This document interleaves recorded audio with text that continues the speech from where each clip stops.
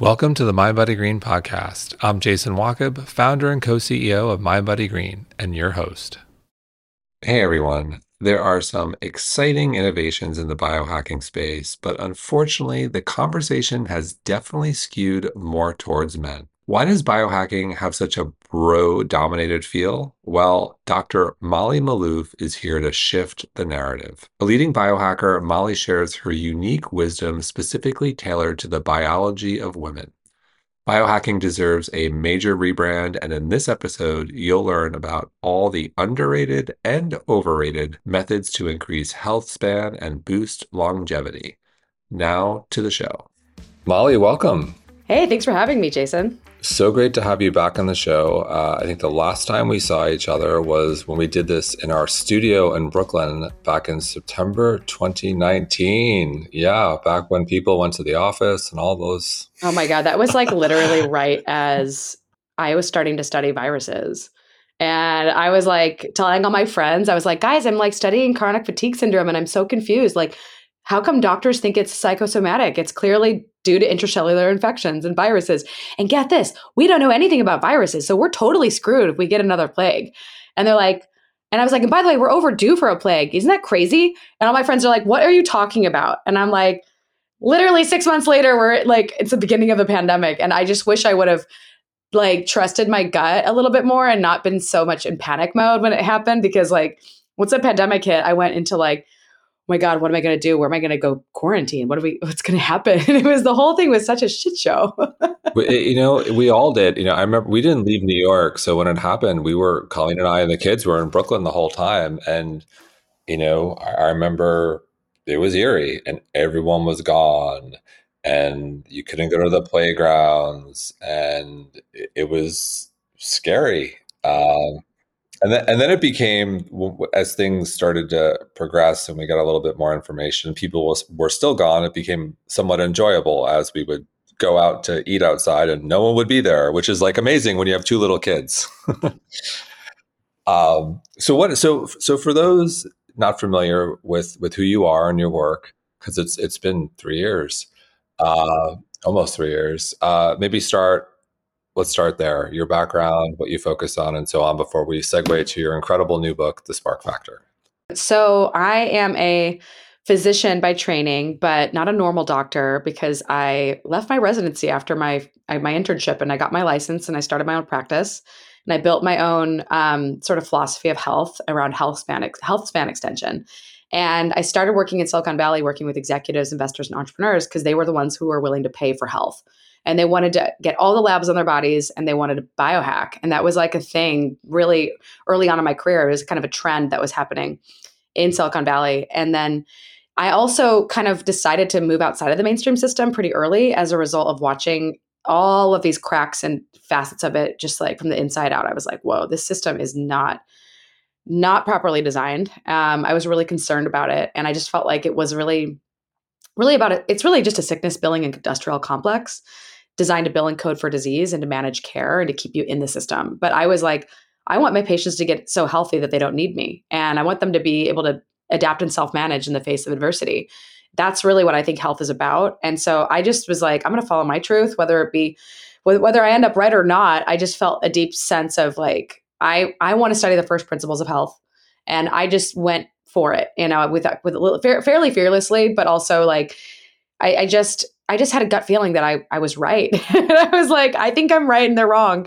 And then funnily enough, like it was really hard early on in my career because my family didn't believe in me. A lot of my friends were like, we don't know what you're doing, but like, go for it.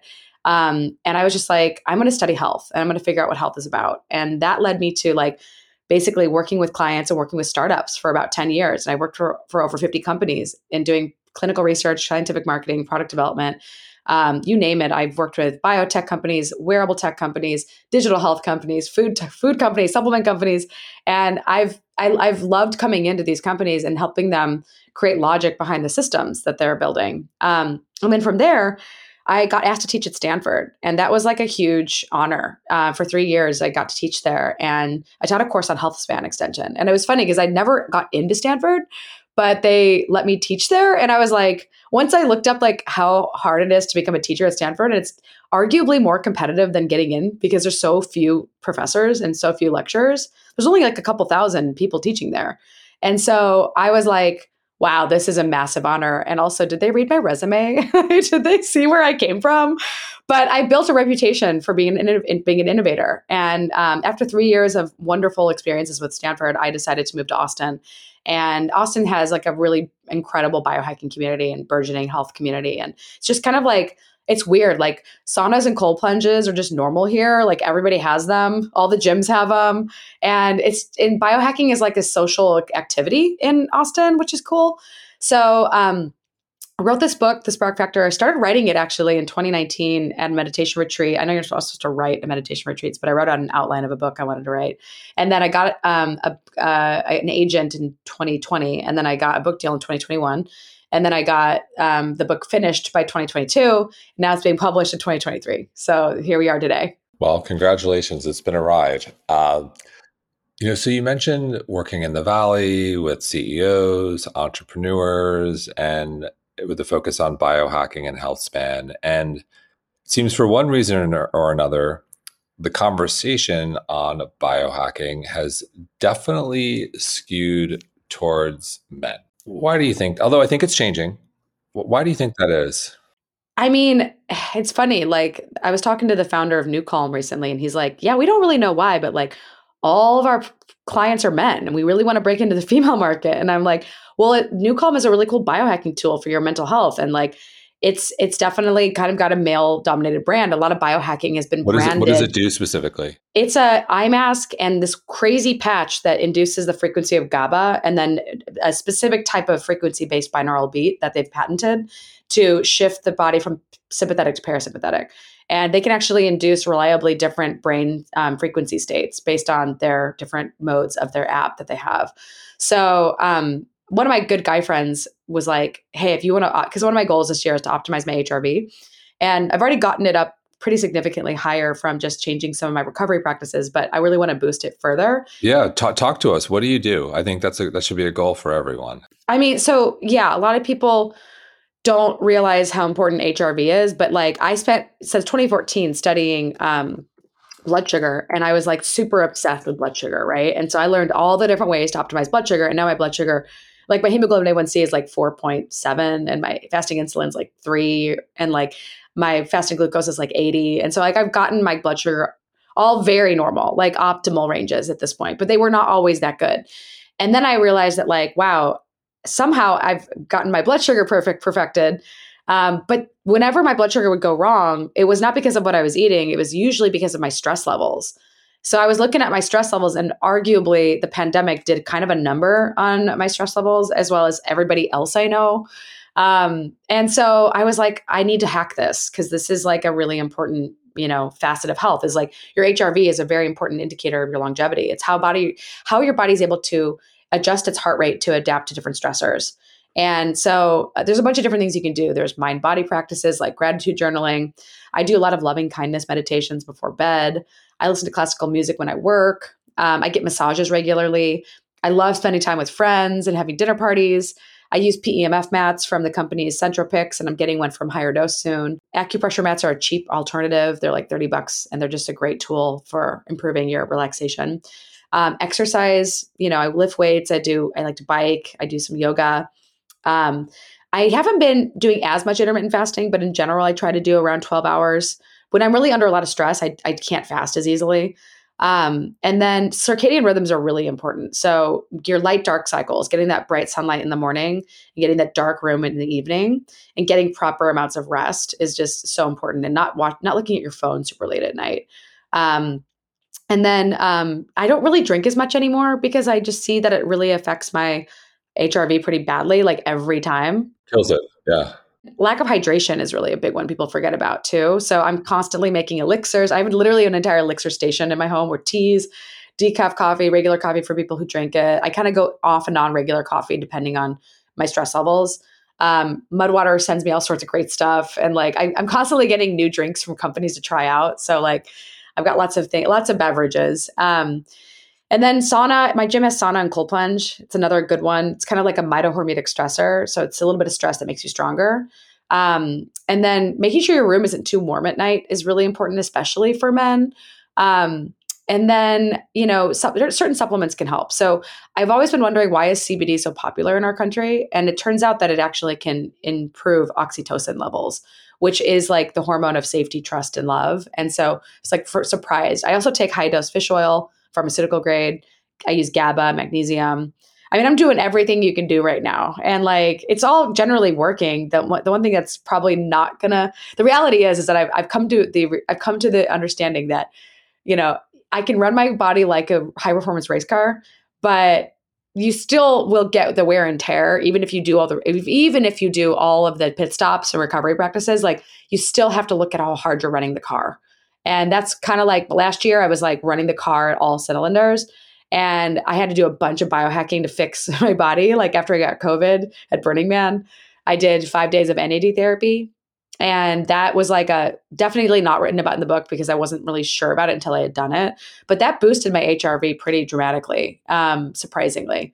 So I'm now doing NAD patches from Anthony Gustin's new company, Ion Layer, which is a great alternative to IV because it's way cheaper and faster. But yeah, like breathwork practices. I love the app Othership. And yeah, then some of the vagal, training. There's a company called, I'm actually friends with Stephen Porges, who invented polyvagal theory, and I'm getting his training for the Safe and Sound protocol. And it's a type of like neurofeedback that's uses music to retrain your brain to calm itself down during stressful states. So that I'm just trying everything now. I'm just like new calm. I'm doing it all. Like I'm really like committed to changing my HRV. For me, in my experience, the practices that have had the greatest impact, size of Oh meal. yeah, and late at night. Yeah, size of meal and timing of meal. And so if I have a dinner that's late and it's sizable, negatively impacts HRV. Alcohol is huge. If I have one drink, maybe okay. Two drinks definitely impacts me. And I'm big. If I am stressed late at night, like if I get a bad email, and I'm like, oh no, this is going to affect me. Uh, and then the best practices with regards to sleep, make sure the room is cold and so forth. That always works. And hydration's another big one, and it sneaks up on you. And it's a rub. You got to front load your hydration, because if you start hydrating later in the day, you have to get up to And you go got to go and pee. pee all the time. Yeah. Exactly. So I'm going to come back. I want to come back to, because on the flip side of HRV is resting heart rate. Ideally, you want HRV going up, RHR going down. That's ideally what you want. But I'm going to park that because I want to come back to the men versus women, because I think this is really important. And many of the great biohackers out there who are focused on health span, for the most part, I think speak to a male audience. And men and women are, I think, fundamentally different. So I'm curious, in your opinion, what are some of the things with regards to the health span conversation that are out there and that women should focus on and maybe men shouldn't, and vice versa? The big one for women is the fact that we have such crazy hormonal fluctuations throughout our life, right? And that it changes literally our experience throughout the month. And it's funny, I was talking to some friends about how like if men who date women or who are married to women, should really be monitoring their partner's cycles just to be able to predict how they're going to behave. Because like inevitably, like a few days before your period, you're just more irritable. You've got a shorter fuse. You're more tired. You're more, inward oriented. And then once you hit your follicular phase, you feel like a superwoman, you know? And it wasn't until I started really consistently tracking my cycle that I started trying to adjust my schedule for my cycle. Now, it wasn't always possible. And I definitely suffered when I didn't listen to my body. But generally speaking, I'm front loading my work to my follicular phase, and like especially outward oriented work, things that required me to travel a lot. And I try to be a little bit more respectful of my late luteal phase because I'm going to be more tired. I'm going to be more inward oriented. I'm not going to feel as social, and I don't need to say yes to every social invitation when I just want to relax more. But then the other thing is that our hormones are like literally changing throughout the month. And so we're going to be, when our estrogen is higher and our progesterone is lower, we're going to be more carb sensitive. So at the beginning of the month, I can eat more carbs and I can hit harder personal bests in the gym. I can actually do harder workouts. But then once my progesterone levels start to rise second half of the month, I want to do more moderate intensity workouts because I'm going to be burning fat more efficiently. And so that's the fuel I want to use more effectively. So it's almost like you can literally tailor your diet and exercise to your body, and you can actually thrive more despite your hormonal shifts. But then there's also menopause and perimenopause, right? So like a lot of women are kind of flying blind throughout their change of their life. And there's so many different biohacks you can do to master the change of your life, but yet we're not taught this anywhere. So I do cycle mapping. I like to look at my hormones and just like measure. A big piece of biohacking is measurement. And, a lot of people just never get their labs done and they don't even know about functional lab testing. They have no idea what these things can offer, or they don't even trust them because they're not mainstream diagnostic tests. But I'm not looking to diagnose disease. I'm looking to identify human function. So when I look at a woman's body and I look at her labs and she comes to me and says, gosh, I'm trying this and I'm trying that and they're not working. And I'm looking at her labs and I see, oh, this woman's got insulin resistance. I'm like, hey, like the bigger issue here is the insulin resistance that's probably contributing to your hormone dysfunction. And we need to tackle that first. On the other hand, there's other women out there that are just frankly under eating and over exercising and developing relative energy deficiency of sport. They're stopping their periods. They're over biohacking and they're doing too many biohacks at the same time. And they often end up with really bad hormone dysfunction and or their periods just stop. So it's kind of like you got to look at your body, like where am I in my lifespan? Where am I in my hormonal cycle? Where am I at in terms of my blood sugar regulation? And how well is my body adapting to my external demands? So there's just a lot more to think about as a woman, unfortunately, than a man when it comes to our hormones. So, without going crazy on labs, so I go crazy. I get 28 vials of blood and I walk out of there. I'm like, oh my God, I did too many again, but I do it.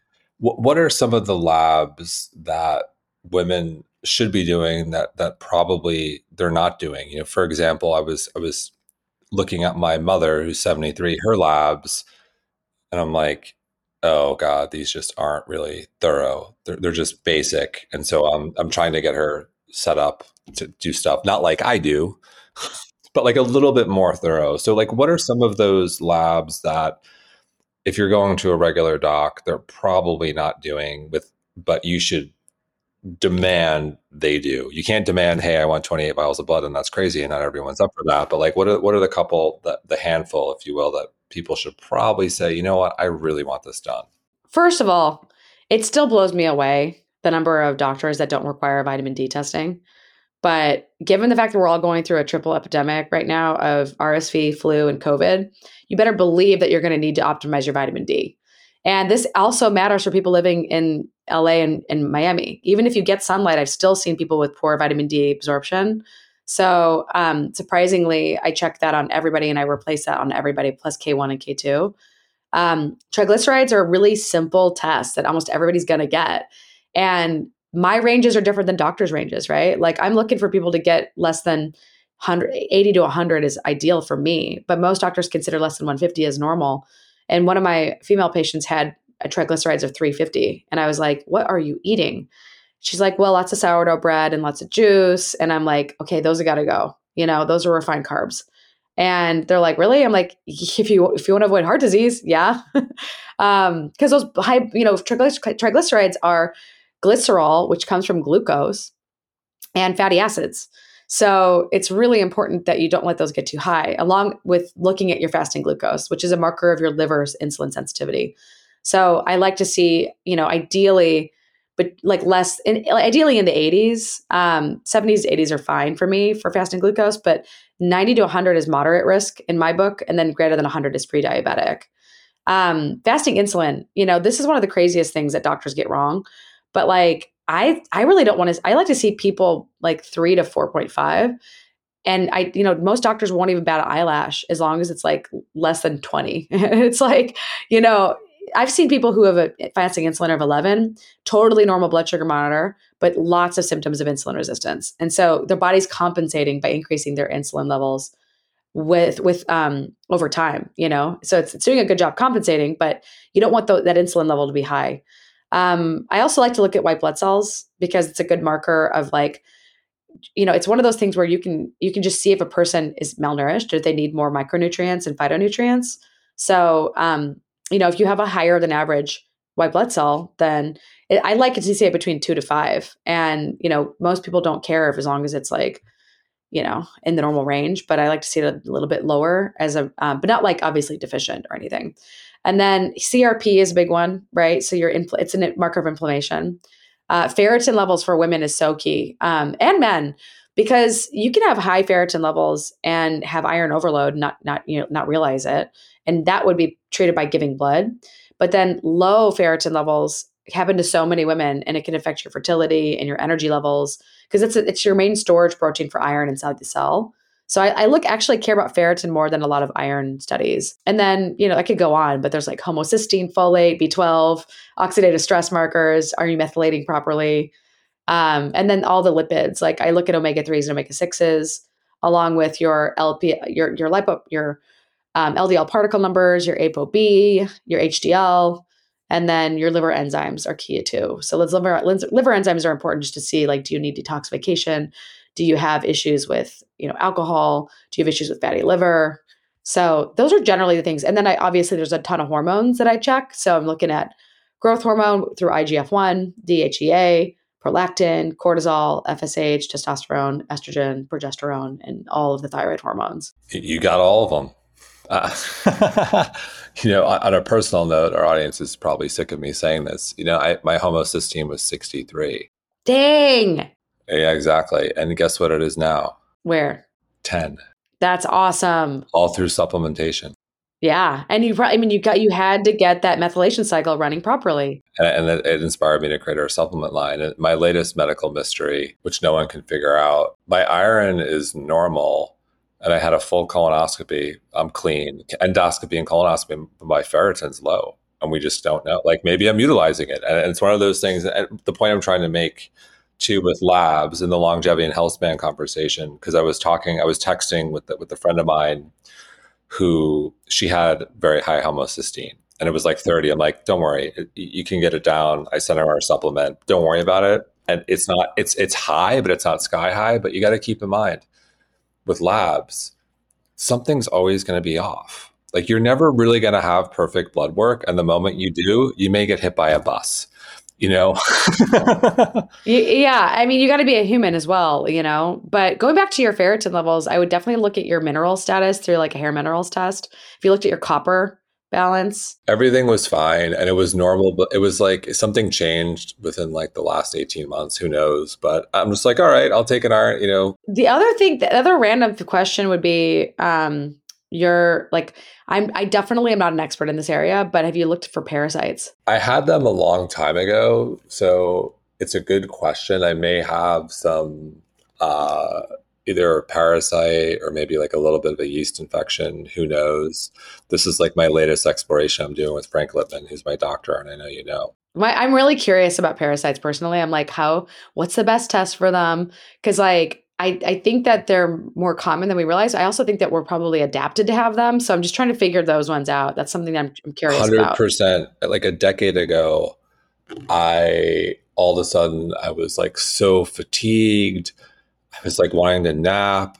I had a little bit of anxiety and I'm not anxious at all. I had some like off stool movements. Like I was just like off. And before I went and saw Lippman, I went to some traditional doctors. I was like having tingling in my legs. I remember I went to a specialist to see if like something neurodegenerative was off. People kept on looking at me like I was crazy. And I felt awful. And I got to the point where I was really upset. I was like, just something's wrong. Like no one believes me. I'm not crazy. And I saw Frank and he said, I think you have a parasite. And I went to see a guy, he's deceased, Brian Cahill in Manhattan, who's like an infectious disease doctor or tropical medicine. He's like a total quirky guy and very polarizing. But he went in there and went right up, you know, right up the butt and took a sample. And sure enough, I had a parasite. Boom. And other friends, Seamus Mullen, I could go like a lot of other people in New York had a same thing, same guy, like a lot of people in New York. He was the go-to.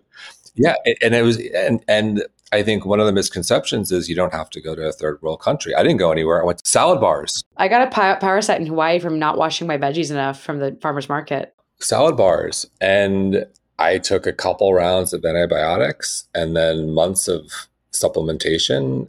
And I had to do it for a while and I finally got better. And I said to wow, like I bet that there are so many people out there who feel terrible and are misdiagnosed. And his method of because most people did the stool test and he didn't believe in that. Yeah. I mean, it's funny, like, I don't know if the stool tests are accurate or not because a lot of them can miss them. But it's funny because, like, my friends at BioOptimizers, I love this company because they have such great gut health products. And I'm like, can you just send me your Parasite Guardian? Because I just want to take it because I feel like it might help me. Because I feel like maybe I've picked something up. My gut seems normal for the most part, but it definitely feels like more regular than it has in the past. And I just have like a intuition on this one, you know? But I wish there was like the perfect test for this, you know? Like it seems like it's more based on symptomatology. Yeah, and it's one of those things where again, there's nothing worse than feeling terrible and going into a doctor's office and they look at you and you're like, it's all in your head, nothing's wrong. And it's such a terrible feeling. Most doctors are trying to diagnose life or death illnesses, you know? And or like, do you have hypertension? Do you have prediabetes? Do you have high cholesterol? Which are all, by the way, symptoms of loss of homeostatic capacity, loss of the body's ability to maintain the integrity of the structure, loss of the ability to have systems flexibility. And like when you look at the body that way, these are not disease states. These are symptoms of the body losing its resilience, losing its ability to bounce back, losing its ability to adapt to the demands placed upon it, losing its energy capacity. And that was a major paradigm shift for my thinking about this stuff because I was like always taught that these are just disease states. But I'm like, no, this is the body's lack of basically lack of health and manifest an inability to maintain normal endpoints. And I was like, and so why does that happen? And so I was always searching for like, what's underneath this? And that led me to the mitochondria. And it's funny because like one of my guy friends, I don't know if you know this guy, his name is Ben Gibson. Don't know. I talk about him on all these podcasts because he was literally one of the big catalysts for me to understand mitochondria because he had transformed his health.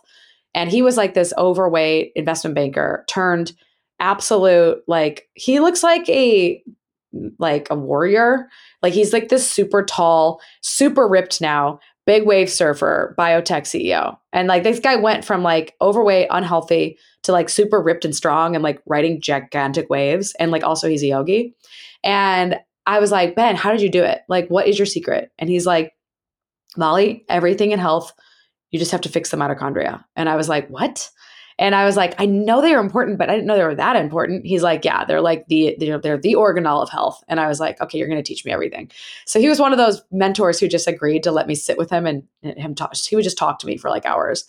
So he kind of started me on this path a few years ago, even before teaching at Stanford, where I was like, oh my gosh, health is capacity. It's the ability for our body to have enough energy to withstand stress and demands and to be able to maintain energetic function and also biosynthetic function. So mitochondria don't just create energy, they actually help you create norepinephrine, dopamine, stress hormones, serotonin, sex hormones. They activate the inflammasome. They like literally play a role in immune system regulation. They're basically epigenetic modulators, which this is a lot of big words for. They basically decide where your energy goes and whether you are in a state of survival or a state of like thriving and flourishing and reproducing.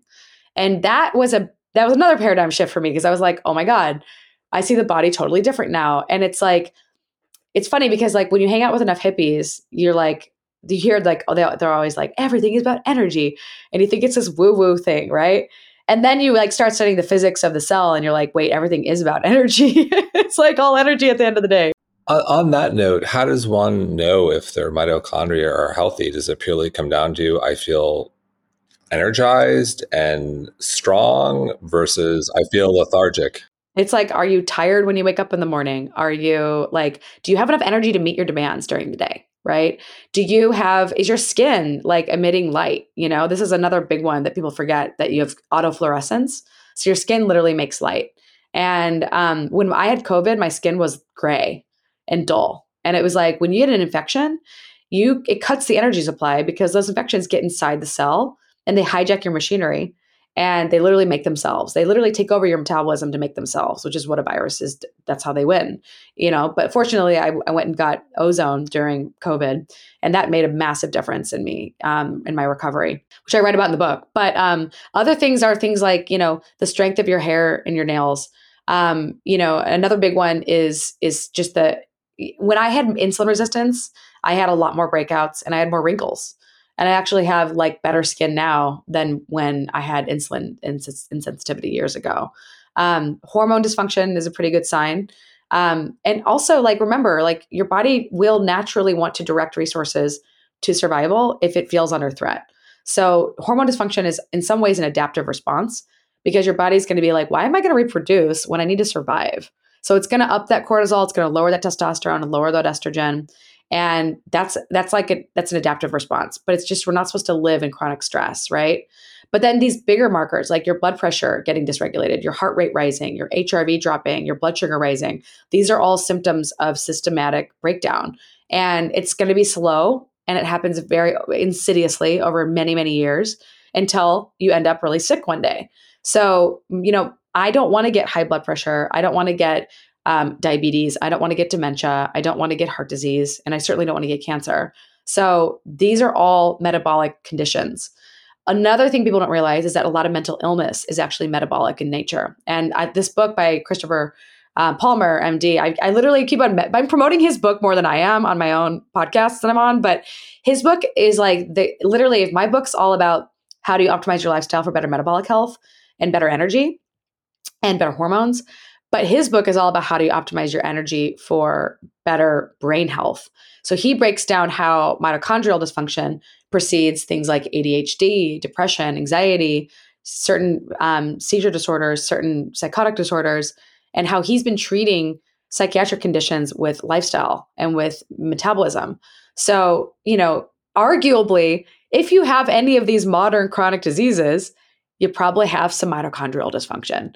And, there's a lot of mitochondrial microbiome crosstalk. So keep in mind that if you have gut dysfunction, that can actually contribute to mitochondrial dysfunction. And that's important to pay attention to first and foremost, especially because a lot of people have just generally high levels of inflammation in their body because their guts are dysfunctional. So are there things in addition to the standard, get good sleep, exercise, eat right, and we'll get into how you think about defining that, manage your stress levels, all the things, so to speak. Is there something in addition to those things that are very specific towards mitochondrial health that's like outside of living well? I want to help people conceptualize this concept called toggling mitohormetic stressors. So toggling means to go like a switch back and forth, right? Like a toggling, like a throttling, a car, but toggling, like off and on, right? And then mito is mitochondria, and hormetic is hormesis. So hormesis is stress that makes you stronger. So when you toggle mitohormetic stressors, you're literally sending the body signals to make more energy and also to recover from the stress. So a great example of this is sauna and cold plunge, right? Now, I don't recommend very long cold plunges. Like, a lot of people are like, one of the biggest downsides of the biohacking community is people are like, well, if 30 minutes of sauna is good, then an hour must be better. And if like 2 minutes of cold plunge is good, then I should try 20 minutes. And like, that is not what you need to do. In fact, it's a minimal effective dose is what you should be aiming for in all of these things. We had Mark Sisson on a while ago, and he was telling a story about how he was doing a plunge, and someone jumped in and tried to impress Mark by going longer. And Mark's like, "What are you doing? You're gonna hurt yourself." Dumb. I've seen people break their HPA axis through doing 20-minute cold plunges, and literally coming to me completely burned out from cold. And it's like they literally exhausted their cells by overstressing them. So this is the one very important thing about every one of these stressors. It's you want enough to make you stronger, but not enough to break you. If someone's listening, like, all right, I'm going to give it a shot. What do you think to start? 30 seconds, minute? Like, I mean, 20 minutes of sauna, 2 minutes cold plunge, but even just starting with 1 minute of a cold plunge or just starting with a cold shower if you're intimidated by the cold plunge. Cold showers are terrible. Cold showers are terrible. They work, but they're terrible. I do know they're terrible, but I also think that they get easier the more you do them, and it's like, and you don't need to do them for super long. But then like another one is things like sunlight, like the light and dark cycles, right? Getting outside, getting that sunlight in your face, and then getting that dark room, and that's really important. A little bit of hit training, like 5 minutes of hit training, and then resting. People go out and they do like berries 5 days a week and Orange Theory 5 days a week. And I'm like, literally, if you go over 150 minutes of high intensity interval training a week, you will damage your mitochondria. There's new research on this. So I'm always trying to tell people do less for better outcomes. Like you don't need to go to Orange Theory every day. So Taco, I think that's so interesting. Let's spend a moment on that. Like overdoing it. How do you, so is it 150 minute? Like is that, 150 minutes of hit training. I'm talking like high intensity exercise. So how do you define that? It's usually by your heart rate. So there's like different zones. Zone 2, zone 3. I believe it's like it's typically like you're at 90%, like 70, I think it's like 70 to 90% of your maximum heart rate. So I'm talking, you're up there, right? You're puffing and puffing. Now, if I go bike ride and I'm like really pushing it, I can get 150 minutes of hit. Like I use my Aura ring to just measure. So do I, yeah. Okay. So I can see like how many minutes am I getting per week? And if I go above 150 minutes of high intensity exercise, I feel it. My body is like, it needs a lot more recovery. So you can do literally unlimited amounts of moderate intensity exercise and you won't hurt your body.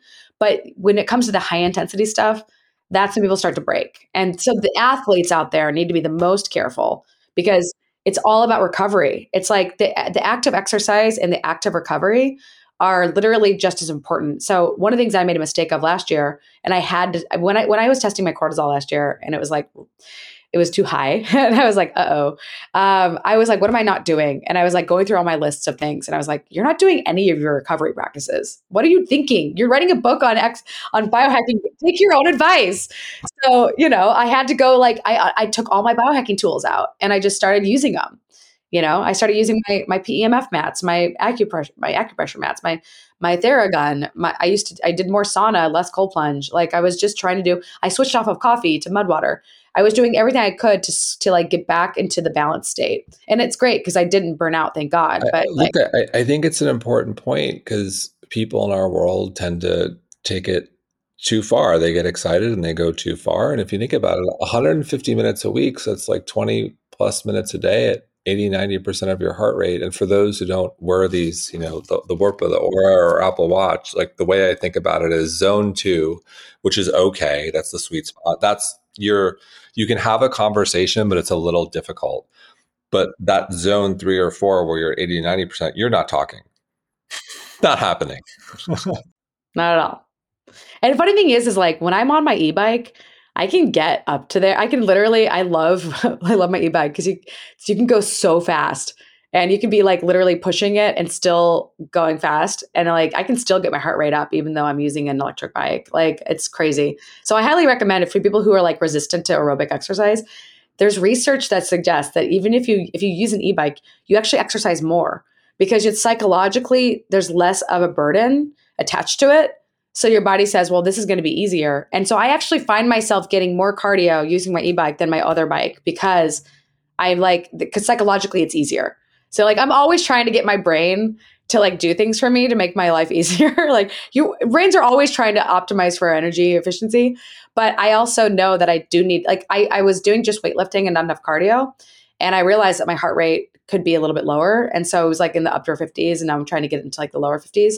And I'm just going for optimal, like it's my job. But a lot of the weightlifters out there are like, you don't need any cardio. And I'm like, actually you do need cardio. Your heart needs to move, So I'm not really I'm not really part of this weightlifting world where it's like, but they are trying to put muscle on and but I'm going for lean muscle, So we're going to stay, I think that's an important point. But before we go there, I'm curious, you mentioned overdoing it on cold plunge. You mentioned overdoing it on cardio.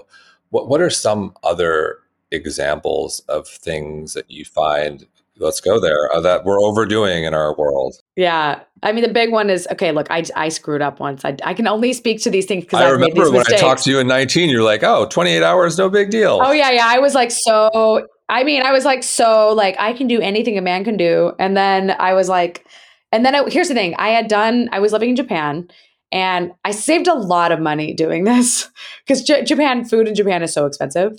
But I was fasting every other day for a month in Japan. And that's pretty stupid, but I did it anyway. And I was just like, I was just like not eating every other day.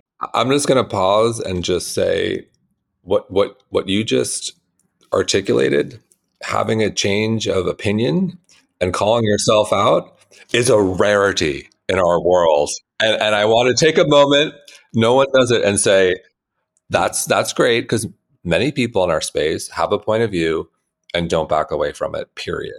One of my friends was like, do you know any healthy vegans? And I was like, actually, I know like five. And they're like, what? And I was like, yeah, I'm paleo, but like I have vegan friends that are really healthy and they're thriving. And they're like, that's impossible. And I'm like, no, it's totally possible. In fact, people have asked me about my book and they're like, do you recommend a diet for everybody? And I'm like, actually, no, I'm trying to help people personalize their nutrition so they can find the diet that works for them. And they're like, what a revelation. I'm like so against the dietary dogma of like, I hate the carnivore plant-based wars. I'm like, the world is so divided as it is. Do we really have to like use food to divide us further? So I'm just a full-on omnivore. I love meat. I love vegetables. I love fruit. I love nuts and seeds. That's my diet for the most part. And I don't eat a lot of grain and beans. I do some beans, but I don't eat tons of them. I don't eat a lot of grain. And it works for my body, but it's not what I think everybody else should do, but it's works for me. And it's funny because I was reading Gwyneth Paltrow, an interview she gave recently, and she used to be she used to eat a lot more quinoa nuts. She used to eat a lot more quinoa grains and beans. And then her metabolism started to shift as she hit perimenopause. And so she shifted to paleo and found that it was working better for her diet and her weight maintenance. And it's like, she even admitted to like changing her diet. So like, I think it's important that people realize that something that works for you for a period of time might be a tool to get you healthier. But once you get to a healthier state, you may need something else. So, like when I was experimenting with fasting, I needed to lower my fasting glucose because my fasting glucose I felt was too high. And so I was working on optimizing my insulin sensitivity. And once I got to a higher state of insulin sensitivity, it was like my body just said, you don't need as much fasting. You're good. And now I do like 12 to 14 hours typically. And then maybe if I'm going like if I'm going to go on a long-term travel, like I've got a couple flights to Europe, and I'm going to Dubai in a couple weeks, and I'm it's going to be really hard because I know that there's good food on certain flights, but I try to avoid eating on airplanes because it really helps with resetting those circadian clocks of your cells, and you get less jet lag. So going back to the thing on fasting though, like if you are sedentary, diabetic, pre-diabetic, PCOS, insulin resistant, overweight or obese, you may find that if you're metabolically flexible enough to tap into your fat stores, which I would typically recommend before fasting to start with some ketosis just to get fat adapted. But if you're fat adapted or you're generally able to fast, it is a phenomenal tool in the toolbox for metabolic inflexibility and for metabolic health for people who need it. But for people who are already metabolically healthy, normal weight, normal blood sugar, you don't need to push yourself into really low blood sugar levels. Like it's not necessary. You need to stay where you're at. And if you're an athlete and you're already exercising a lot enough, like you probably need to eat more. Like a lot of athletes undereat and undereat protein. And so, to me, it's like, who are you? What is your needs? What are your goals? And what are you trying to optimize for? And so for me, I was trying to optimize for better metabolic health. And then I got hit with a shitload of stressors in 2019. This was like February and then March, April, May. Massive breakup, massive business readjustment. I had fundraised for a company with a guy I was dating and I left the company because he and I had a disagreement on equity. And so it was a really challenging experience in my life, one of the hardest times I've ever experienced. And through that experience, I grew immensely. I learned a lot about myself and I became much more resilient, but fasting was absolutely impossible after that. So I was like able to do it, but I was not able to do it long, very, very long, like I had prior. And it was because my body was in a state of threat. My body needed to hold on to calories. My body wanted to survive a stressful period of time. So another good reason to not fast is being under enormous stress. Like that's a time for just regular meal times, consistency, you know, maybe a vacation. You mentioned lean muscle mass, which is a, focus for me, and I think a focus for a lot of people right now. And if you're doing an extended fast, I would say like 16, 18 or beyond, it's almost impossible to get enough protein during the day. Get this. So I had this mirror that was measuring my body composition. And it was like it was called, I think the company was called Mirror. I'm trying to think of what the company was called. But anyway, you stood on this thing and it would rotate you around and it would do a full body scan. And I did it before and after the month long every other day fasting. And what I noticed was, oh my God, believe it or not, I lost mostly body fat. But that month I was not under a lot of stress. And then the next month, as I was trying to continue this pattern of like eating, I started losing muscle mass because my stress levels were increasing. And what does stress do? It increases cortisol. What does cortisol do? Cortisol literally makes you insulin resistant and will shunt all glucose to the brain. And so my body was eating my protein to make glucose from my brain. And I was like, well, that was a great learning experience. Like it was really, I could literally see it directly happening in my body. So that's another reason not to do a lot of fasting during high stress states, because you're not going to get the benefits that you would imagine you'd be getting. So, I mean, the other thing we should probably talk about is like protein, because I think generally speaking, like at least men who weightlift seem to do a pretty darn good job at eating enough protein, but women often undereat protein. And it's a big, big issue as we get older because of frailty. And I see so many really lean women heading into their perimenopausal and menopausal years, and their muscle mass is not growing. And once you hit 65, you're wasting muscle, and you actually need 1.6 grams per kilogram. And in fact, I recommend that for most people. It's hard to get, but especially if you are weightlifting consistently, you do need to eat more protein. And it's not intuitively that easy to do. You actually have to track it for a while before you can really get the hang of it. And like when I was doing all right, so confession, it was a lot easier for me to be super healthy when it wasn't like the 2 months prior to the 3 months prior to this book launch. So arguably the book launch it's ironically affected my health a little bit because I have not been as consistent with everything. But last summer when I was like really great shape, I was eating enough protein. I was working out consistently and my body was banging. And then once we got to like 3 months before the book, everything just started just like slipping. And I was like, oh my God, this is not optimal for this book launch. But the truth is that like launching a book is like having another startup. And so it's just crazy how much it stresses you out. But I'm grateful for the whole experience, but I'm just like so ready for this book to be published so I can get back into like my normal habits. But it is a challenge when you're traveling to like get as much protein as you need. When you're at home and you're consistent with your schedule and you're one place all the time, so much easier. But my travel schedule has been bananas. And so it's been a little bit more of a challenge. Well, you also, brought up men tend to do a little bit better here if they're lifting and getting protein. And as we think about differences between women and men and longevity, I do think if I were to generalize, men tend to be better. And I think a lot of the conversation with women in our space, it's a little bit more holistic, if you will, has been around more, yoga, Pilates, less strength training. But I think it's coming back, and I think that's good. But it's not in the context of vanity. Although, look, there is that component, obviously, but it's the strong bones. It's about perimenopause. You mentioned 65. There's that scary stat, which I've repeated here, and I'll repeat it again. 1 out of 4 people fall after the age of 65. If you fall once, you're twice as likely to fall again. If you fall and break your hip, you have a 30 to 40% chance of dying within one year. I'll just pause there. And how do you avoid that? You lift, you maintain lean muscle mass, you develop motor skills. So maybe if you're falling, maybe you like can balance, you can be flexible, grab something, break your fall, and you develop armor in the form of muscles. You strengthen your bones. And how do you get there? Protein. muscle protein synthesis, and you need a lot, and it's difficult because a lot of people also lean vegetarian, and that's okay, but it's hard to get that amount.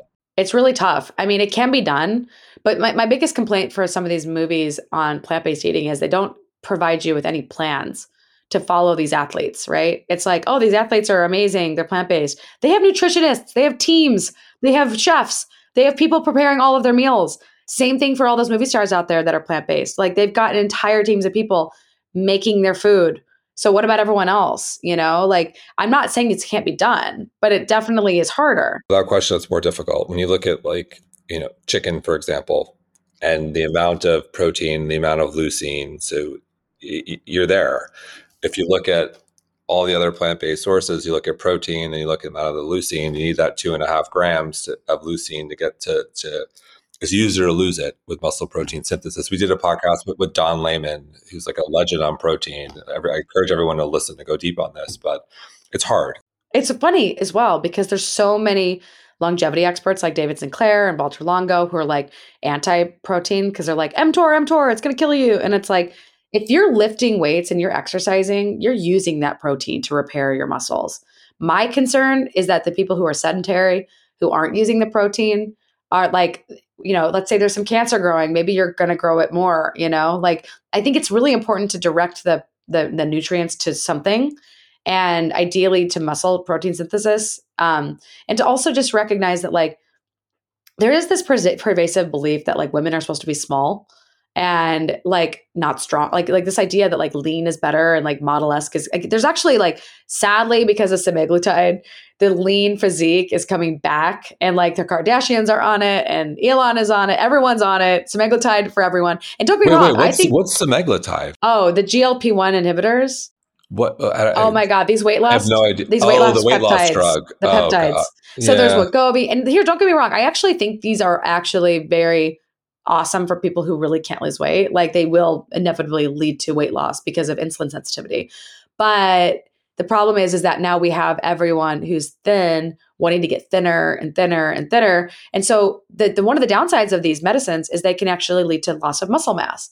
So if you're on these meds, you still have to go lift weights and work out, or you're going to lose your muscle mass. Well, to the protein comment, when I spoke to Layman on the show, the message isn't, you still have to lift, you still have to do resistance training. You can't like protein your way out of not exercising. Like you need to do resistance training and then have the protein. And we tend to just take things. People hear what they want. It's, I got to have a lot of protein, and then I'll be all good. I don't have to do as much resistance training. No. You Which need to isn't do the the case, training. obviously. I Exactly. mean, when I'm doing consistently, when I'm in the gym consistently, my body just like snaps back into shape. And when I don't go to the gym, my body unfortunately snaps back out of shape. So it is about consistency. Your body's constantly adapting to the demands you place upon it and the stimuli it gets. So it is what it is. Like you gotta do the work. And that's the thing about our bodies. You're not just gonna wake up one day and be like, all right, I'm there, I'm perfect. It's like, no, you got to maintain. And I mean, part of me is telling this to myself, because we're always going through different phases of our lives. There's different aspects but consistency is really the secret. Fortunately, I'm going to make the gym this evening, and I'm staying in a place in New York that has a gym. So I should be able to make it this week. But even if you can't make the gym, at least getting some movement in when you're traveling, like, you want to at least try to get some movement in and not be sedentary. So like I was doing a lot of walking when I was in LA last week, and I definitely got my steps in, which is something, but I definitely didn't do the weightlifting that I would have liked to have done.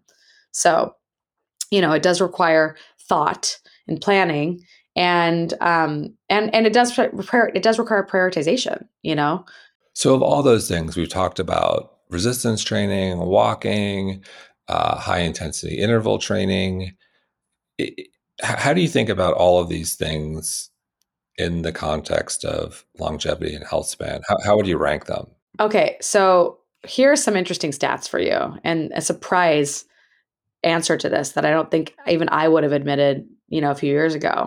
Which I appreciate. Yeah. So like 1 in 7 men and 1 in 10 women have no friends. And loneliness is literally worse for your body than smoking, drinking, sedentary behavior, and obesity. And so, what's wrong with this situation? Well, we just went through a massive epidemic and most people were isolated. And people have not come out of that. People are still isolating themselves. And loneliness is not supposed to be an epidemic. It's supposed to be a hunger signal or a pain signal that's supposed to bring you closer to a tribe. But if you don't have a tribe, then you're in this ruminative loop of despair. And so what are we seeing? Diseases of despair. We're seeing a lot of suicides. We're seeing mass shootings. We're seeing mental illness. And the fundamental truth is that we need social connection to thrive in this world. And men and women actually respond to isolation differently, even surprisingly. Women are slightly more resilient to social isolation than men because we can produce more oxytocin naturally when we're alone than men can. So this is one of the theories I have on why we only see male mass shooters. I think if you look at most of these guys, it's almost always some massive psychosocial crap going on in their lives. Usually these kids are abused or neglected, or they have mental illness. And these, like the most recent one in LA, they're pretty sure it was a man going after his wife. And so, like, domestic abuse is a really big issue. Elder abuse is a big issue. Child abuse is a big issue. So we have a crisis of love, like people are not loving one another. And there's a lot of despair and there's a lot of pain as a result. And so I literally started a company called Adamo Bioscience, and Adamo means to fall in love in Latin, because I wanted to study the science of love. I wanted to figure out, how do we measure it? How do we amplify it? Like this, if we don't have religion to turn to, then where is the science behind why love heals? And also why lack of love causes so much disease. So, like there was an 80-year study on men and their progeny at Harvard. We just had them. That's the pod. That's the pod that dropped today. Hell yeah. Okay, everyone go listen to that. But as well as this one. But basically, social connection is the greatest factor we know in longevity and happiness. So those positive social relationships require nurturing, require work, require, the effort. And I just don't think we prioritize it like we do weight, like we do food, like we do movement, like we do stress management. We just don't prioritize our relationships. And we kind of relegate it to like our therapist's office. It's like, people go and talk about the problems with their therapist, but really what we need is a social network that we can turn to support us. Not the social network. This is the thing I try to explain to people. So like, get this. I want people to conceptualize social disconnection and social media as a result. Like what people are turning to is social media. And it's like processed social connection. It's like processed food. So it's like you're getting the connection, but you're not getting the nourishment. Same thing with pornography. It's like processed sex. You're not really getting sex. You're getting the dopamine, but you're not getting the oxytocin you're supposed to get from your partner, from the touch, from the human connection. And so just like we need to phase out, and like we don't eliminate completely processed foods. I've got some, some processed foods from companies that I'm friends with. Processed food happens. But I don't eat it for every meal. It's not what I live on. Like if I lived on it, I would be just sick. And so what do we have? We have like all of these women and men in the world that are not connecting and that are using social media to connect, and they're not getting that real in-person connection. So they're not getting that nervous system nourishment that comes from basically oxytocin and vasopressin. So what are these hormones doing? So oxytocin is the hormone of safety, trust, and love. And women are more oxytocin dominant. So oxytocin plays a role in how we connect to our partners during sex. It's released during orgasm. It's also released during cuddling, during hugging, having someone massages you or tickles your back. When you hold a dog or a baby, you get oxytocin. And when you're just like nice to a person and you're affectionate to someone, or just give someone words of affirmation, you get oxytocin back. Now, vasopressin, well, actually, before we talk about oxytocin, let's also talk about what it does for humanity. So when a mother's giving birth, it requires oxytocin. When she's breastfeeding, it requires oxytocin. When she's tending to and nurturing her child, and that attunement, emotional attunement, releases oxytocin. So when a parent is putting a screen in front of their child every time they cry, then the parent is teaching their child to self-soothe with media. And so they're not actually getting that attunement. So they're actually going to develop behavioral issues, which is a really big problem in society today. On top of that, we also have oxytocin for our social network. So when I have friends over and we're all hanging out in my living room and there's like people cuddling and people snuggling and hanging out, like that's oxytocin getting released. Now on the flip side, what happens when you lose love and you lose a family member, you get ostracized from a community, you feel awful, right? Like you feel like you're being cut off from your life supply because we literally evolved oxytocin to bring us together and to actually help us attach to one another. And so feeling detached and feeling disconnected feels like a threat to your existence. At the same time, vasopressin is men are more vasopressin dominant. Now, men and women both have these in each of us, but men are generally more vasopressin dominant, which means men are really designed to help defend the tribe, to aggress against neighboring tribes that were trying to invade. So when we see people defending their homeland, that's vasopressin during war. It's like literally the defense, aggression, and protection. The reason why I'm trying to teach people this stuff is because I'm like, fundamentally, if you want to survive in this crazy complex world, you need survival skills. And so fasting actually is a useless tool if you can't eat for a few days, right? Because you're like a natural disaster. But just as important is your social network. So I really work on my social connectivity hard because I know that these social relationships are what are going to keep me alive if things, go crazy. And I don't think enough people look at life this way. And I think because this has been so overlooked by our Western culture, because our culture is so individualistic and not about the community, not about, Eastern cultures are far more about the collective than ours. I think we need something in between. We need our individualism, but we need our community, and we need to connect with one another if we are going to be able to thrive in the face of adversity. So if meaningful IRL connection is underrated, what do you think is overrated? So there is this multi-trillion-dollar beauty industry. And if you actually look at it, it's designed for partnership and attraction and sexuality. So it's like what's driving a lot of the beauty industry is this primitive programming to be attractive, to find a partner. But I think it's kind of like selling us this false. I think appearances can be really deceiving. I think there's a lot of people who use makeup and use appearances to cover up poor health and to seek connection and love because they think that it's an externally found facet of existence. But literally, like the most beautiful thing in the world is when you are a kind and good person to others, and you're generous and you're forgiving and you're grateful and you give your time. And I think there's this like I think because we have lost a lot of our religious values because people aren't going to church as much, there's this sort of like we've kind of converted everything to this very superficial layer of love in our community, in our society. And it's fascinating to me just how much money goes into the beauty industry and the clothing industries as though that's what makes us attractive enough to be loved.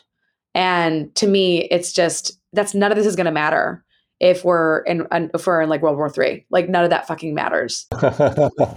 I'm just making a point. Like I never thought I would say this out loud, but like when I was learning how to fast years ago, I was like, I wonder why people learned. I wonder why fasting is part of society. And I was like, well, what's some of the reasons why I should try to encourage people to fast? And I was like, well, I guess they get stuck somewhere and they can't eat for a few days. But like we all just went through like multiple natural disasters in our country and like a major pandemic and supply chains shortages. So like arguably there's certain things that do matter to survival in a crazy world. But I think this whole like superficial stuff is surprisingly less important than we realize. Well, I think that the conversation on spirituality is very interesting, and it doesn't necessarily have to be organized religion. You mentioned mental health. We had Dr. Lisa Miller on the show over a year ago, who I absolutely love, who wrote this incredible book called The Awakened Brain and essentially studies spirituality and does these incredible studies on spirituality and essentially found that when a parent or a grandparent has a strong sense of spirituality along with the child is 5 times less likely to experience depression. So 80% protected. What? Yeah. And this is a real legitimate study. and how she defines, and she goes through a process. I mean, we talk about it in the show, like how she defines spirituality. It's nothing to do with organized religion, and it's this idea of gratitude, believing in something bigger than yourself, being ethical. And I encourage people to listen to the show. But if you think about spirituality in the context of the mental health epidemic and kids, uh, and loneliness, and all of the things we just talked about, we don't spend enough time talking about that. Yeah. I mean, it's also protective for the grandparents' mental health too, you know? So I think that's also ignored is sort of the bidirectional relationship. Like it's likely that we evolved longevity to enhance the survival of all fat. Like it's likely we like evolved to live long, like because of our interdependence on one another. And like these social bonds are what likely lead to longevity in a lot of family members. So, I'm very fortunate. I have a really tight knit family, but it's surprising how that's being lost, how that's like, how that value in society has been shifted, and how many women I know who are just choosing to have families without partners. It's surprising how many women I know who are doing this now. And I don't know what it says about men today. Men got to get their men have to get it together. I mean, we need to really glorify we need to really start looking at fatherhood as something that should be respected deeply, and motherhood as something that's like a real job. Like we don't look at these as jobs, but I mean, frankly, they should be subsidized by the government. They're such hard jobs.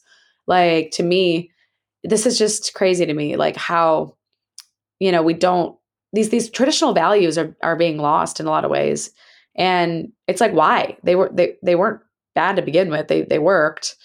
But yeah, I don't know what I would do without my family. Like I see friends of mine who don't have strong parents and don't have strong connections to their parents and have really challenging relationships with their parents. And I know it affects them.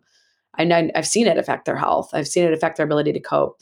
And, not everybody gets good luck in this world, but you can also you can find mentors that can serve as kind of surrogate grandparents, like you can find people that are older than you and really just ask them, hey, I'd love to connect with you regularly, like I've found so many mentors that are in their 80s and 70s that are amazing resources. And because like, two of my grandparents are dead and three of them are dead. And one of them is in a nursing home. And so I haven't had a lot of grandparents giving me their time and their wisdom, but I've sought it elsewhere. And I think you can do the same thing with, with just mentors and with other friends and family. Look, there's something to be said for age and experience and wisdom. Wisdom. Yeah. And unfortunately, I think ageism is very real. I know. And it's so stupid because it's like literally, it's like saying that like this super valuable knowledge is just worthless. It's like, no, it's bullshit. Like it's obviously not true. And I don't know. I see my sister who's married with kids and she has this amazing, profession. She's an artist. She's actually a really successful oil painter. And there's no way she could do her job without having her husband's family help take care of the kids during the day. And it's like there's so much interdependence in that family. And she has this flourishing career because she has all this social support. So, I look at that and I'm like, man, that's winning. Multi-generational living is a hallmark of the blue zones. Yeah. Community connection and multi-generational living. Like this is linked to longevity for a reason. All this oxytocin, all those social bonds, all that connection. It makes you feel safe. It makes you feel like you have someone to turn to when something goes wrong. Other than pick up the book, which I encourage everyone to do, what is the one thing that we should all incorporate tomorrow, no matter where we are in our journey, that's going to have a great impact on our health span? I think when it comes to loving others, starting with loving yourself might be the biggest challenge. And, I don't think enough people realize the role of self-love in health because it's just not properly written about, it's not really popularized. And, people are like constantly throwing out the word narcissism all over, like everyone's a narcissist. Well, there's a real big difference between narcissism and like authentically having self-compassion. And Kristen Neff's work is really good on self-compassion. She's got really great questionnaire. And like, I think if you find that you have a challenge with your relationships, then starting with working with yourself is actually a really good starting point. Because we don't teach kids how to love themselves. We teach them how to dislike themselves so they buy more stuff. And I just think that like love is the frontier of medicine. And, this whole concept of health and care, like it's supposed to create health and it's supposed to care about you. So I'm really interested in the caring side because I feel like I understand the health piece now. But this whole piece of caring and longevity is fascinating to me. And so starting with oneself is really a good starting point, just working on who you are and loving who you are, and working on your attachment wounds and working on any parent wounds you have, and working on any wounds you have with yourself. Trauma, in the psychedelic movement is a big frontier, and there's a right way and a wrong way to use psychedelics, but I do think that they can improve one's relationship to oneself if used properly. So, actively involved with that field and that movement as well. We're going to have you back to do a conversation on that because that is not something we can do in a few minutes. That requires a lot of time. Molly, always a pleasure. Thank you so much. Thanks, Jason.